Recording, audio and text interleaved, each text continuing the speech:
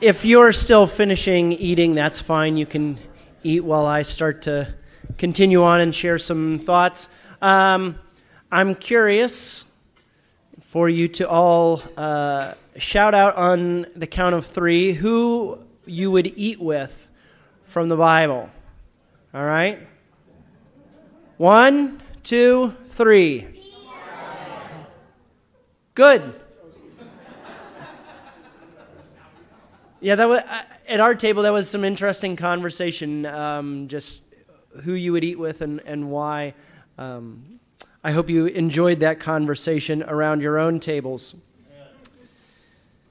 We have been talking in the last couple of weeks about one another and how we treat one another. We talked about bearing one another's burdens. We talked about bearing with one another when we have disagreements. We talked about encouraging one another. And we also talked about meeting and eating with one another. And so today has been an opportunity for us to put a number of those into practice. We've been able to serve one another through the expression of feet or hand washing, a practice which reminds us of the need to serve one another in great and small ways. As we've met around the table, perhaps you've had opportunity to share joys and struggles with one another. Perhaps you've been exercising your bearing with one another this morning for some particular reason. Maybe you've had the opportunity to encourage one another or to be encouraged. We've all had the opportunity to meet and eat with one another. I want to read a passage out of 1 Corinthians chapter 11. This is verses 17 through 34.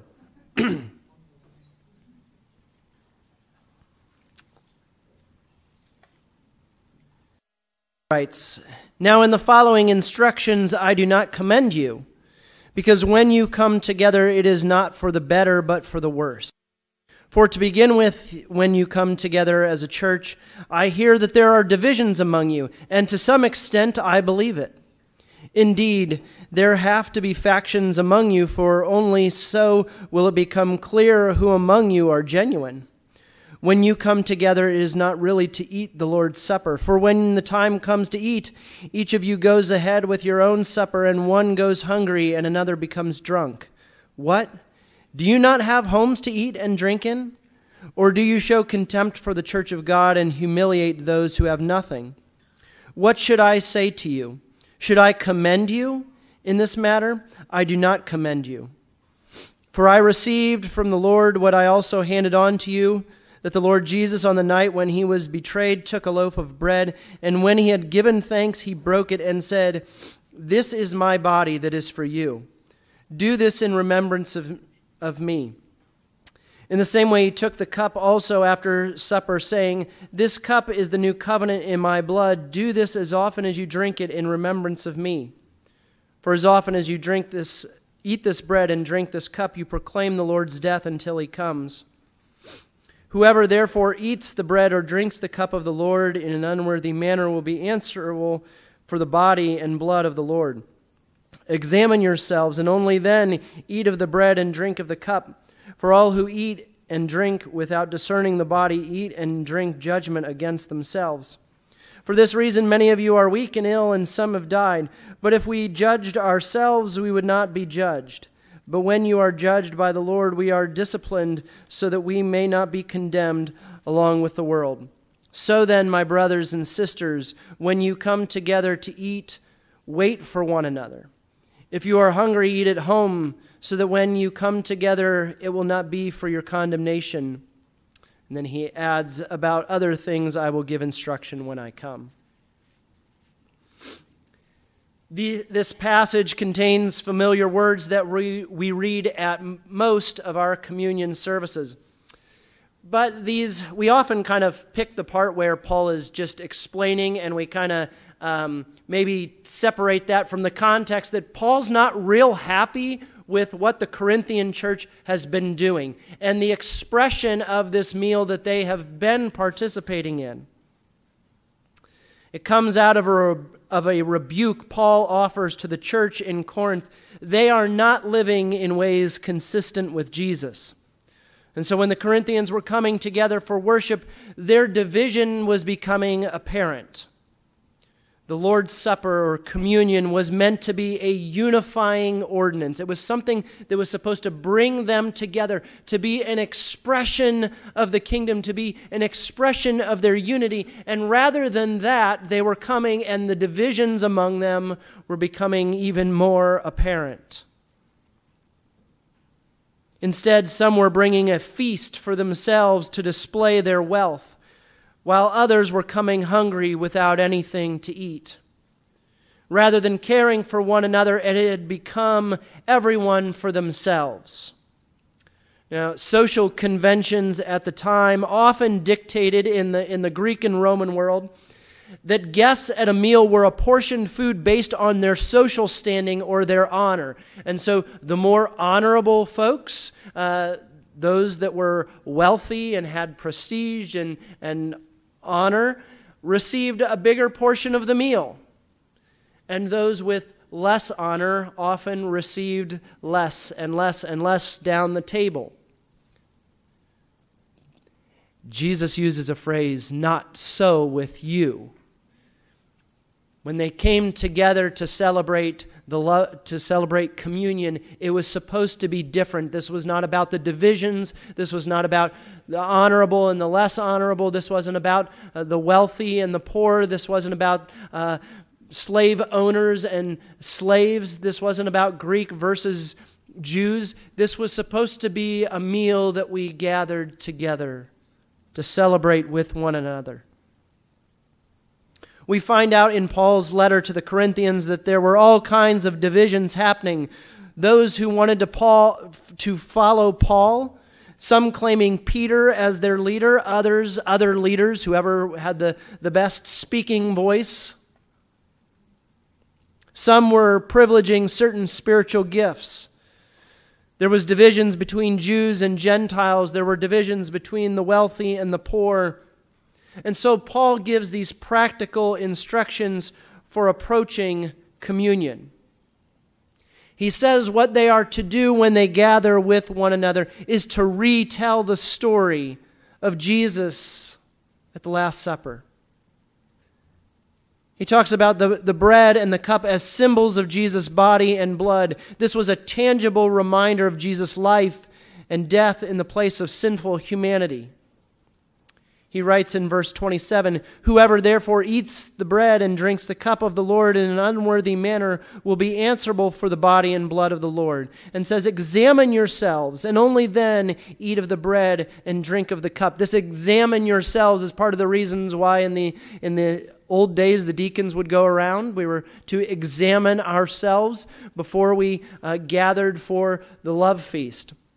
At certain times, it's been recorded in a number of congregations' minutes and in their history that maybe folks were not in unity, and so they would actually postpone the love feast until they all got their acts together, until they were back in fellowship with one another. And so you can imagine what that would be like to suspend love feast until we're all back in relationship with one another. That doesn't mean everything is always perfect. But it means that we are working through that and bearing with one another. Within the context of those that are eating and drinking in an unworthy manner are those who are seeing the meal as a way of dividing those who have committed to following Jesus. But when we meet, this shared food and shared remembrance are meant to be a little taste of the kingdom, a sharing in reminding one another of the story of Jesus, a sharing in the celebration of the salvation and healing brought about through the sacrifice of Jesus, and a small experience of the anticipated experience again of the incarnation of Jesus. That is, one day, as we taste the bread and the cup As we smell the meal and experience the relationship with one another, one day we anticipate that we will share this kind of experience again with Jesus. In fact, Paul actually connects their unworthy way of celebrating the communion to some of their physical ailments. And so Paul talks about the need to judge or to look at our own lives and be real with ourselves about our own shortcomings. He writes then in verse 33, "When you come together to eat, wait for one another. If you are hungry, eat at home, so that when you come together, it will not be for your condemnation." He's saying this meal is about a celebration. This is about a remembering the life and the death and the resurrection of Jesus. If you're still hungry after the meal, go out for brunch. All right? I encourage you. Okay? But there's an important phrase in this verse. It's something that I think Paul would highlight for us. It is when you come together. This is a meal about the church meeting with one another. Both the meal that we have shared and the meal that we are still going to continue to participate in. Out of shared bearing with one another's burdens, out of bearing with one another through disagreements in theology and practice, for the Corinthians, eating the meat offered to idols or not eating the meat offered to idols versus Jew or Gentile.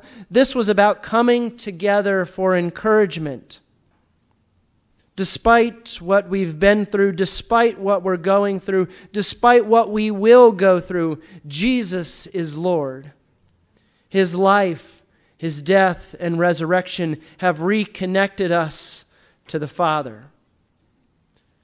So in a moment, we will continue in remembering. Now, this is usually one word, remembering. But, pastors and theologians do weird things with words sometimes. And so I also want you to think of it as remembering. All right? This meal was about retelling the story, and they did it frequently. He said, "Whenever you eat this bread and drink this cup." And we assume that it happened quite frequently in the early church. But the way the meal was approached was a meal of communion with God and communion or community with one another as well. Not quite the same connotation of member that we might have in the church today. Members were those who had committed to the lordship of Christ. Didn't necessarily pertain to a specific denomination attached to it or serving on a committee. These were the people who had committed to the way of Jesus, who had committed to meeting with one another, sharing in common their life and their goods, sharing together their mission with one another. This was about how we are following Jesus together, allowing Christ to be Lord over our individual careers and income and family and relationships and our ethics, the way we act, and over our community of faith as we care for one another. In a moment, we'll break bread and drink the cup. An ordinance handed down through the church over the centuries, a practice that Jesus shared with his disciples. It is a tangible reminder of Jesus' sacrifice in our place to heal us. It is also an expression of bearing one another's burdens, of bearing with one another, of encouraging one another, of meeting and eating with one another. And so this is also remembering. The members of the body of Christ coming together again to remind one another of the good news of the gospel. And as an expression of community, Jesus said, By this they will know that you are my disciples, if you love one another. And so as we prepare for receiving the bread and cup, let us take some moments here to again reflect upon the gift of Christ for us. I'm going to invite the praise team to come forward. And these songs, the words will be on the screen. You're welcome to sing, or you're welcome to reflect on their meaning for your own life and for our life together.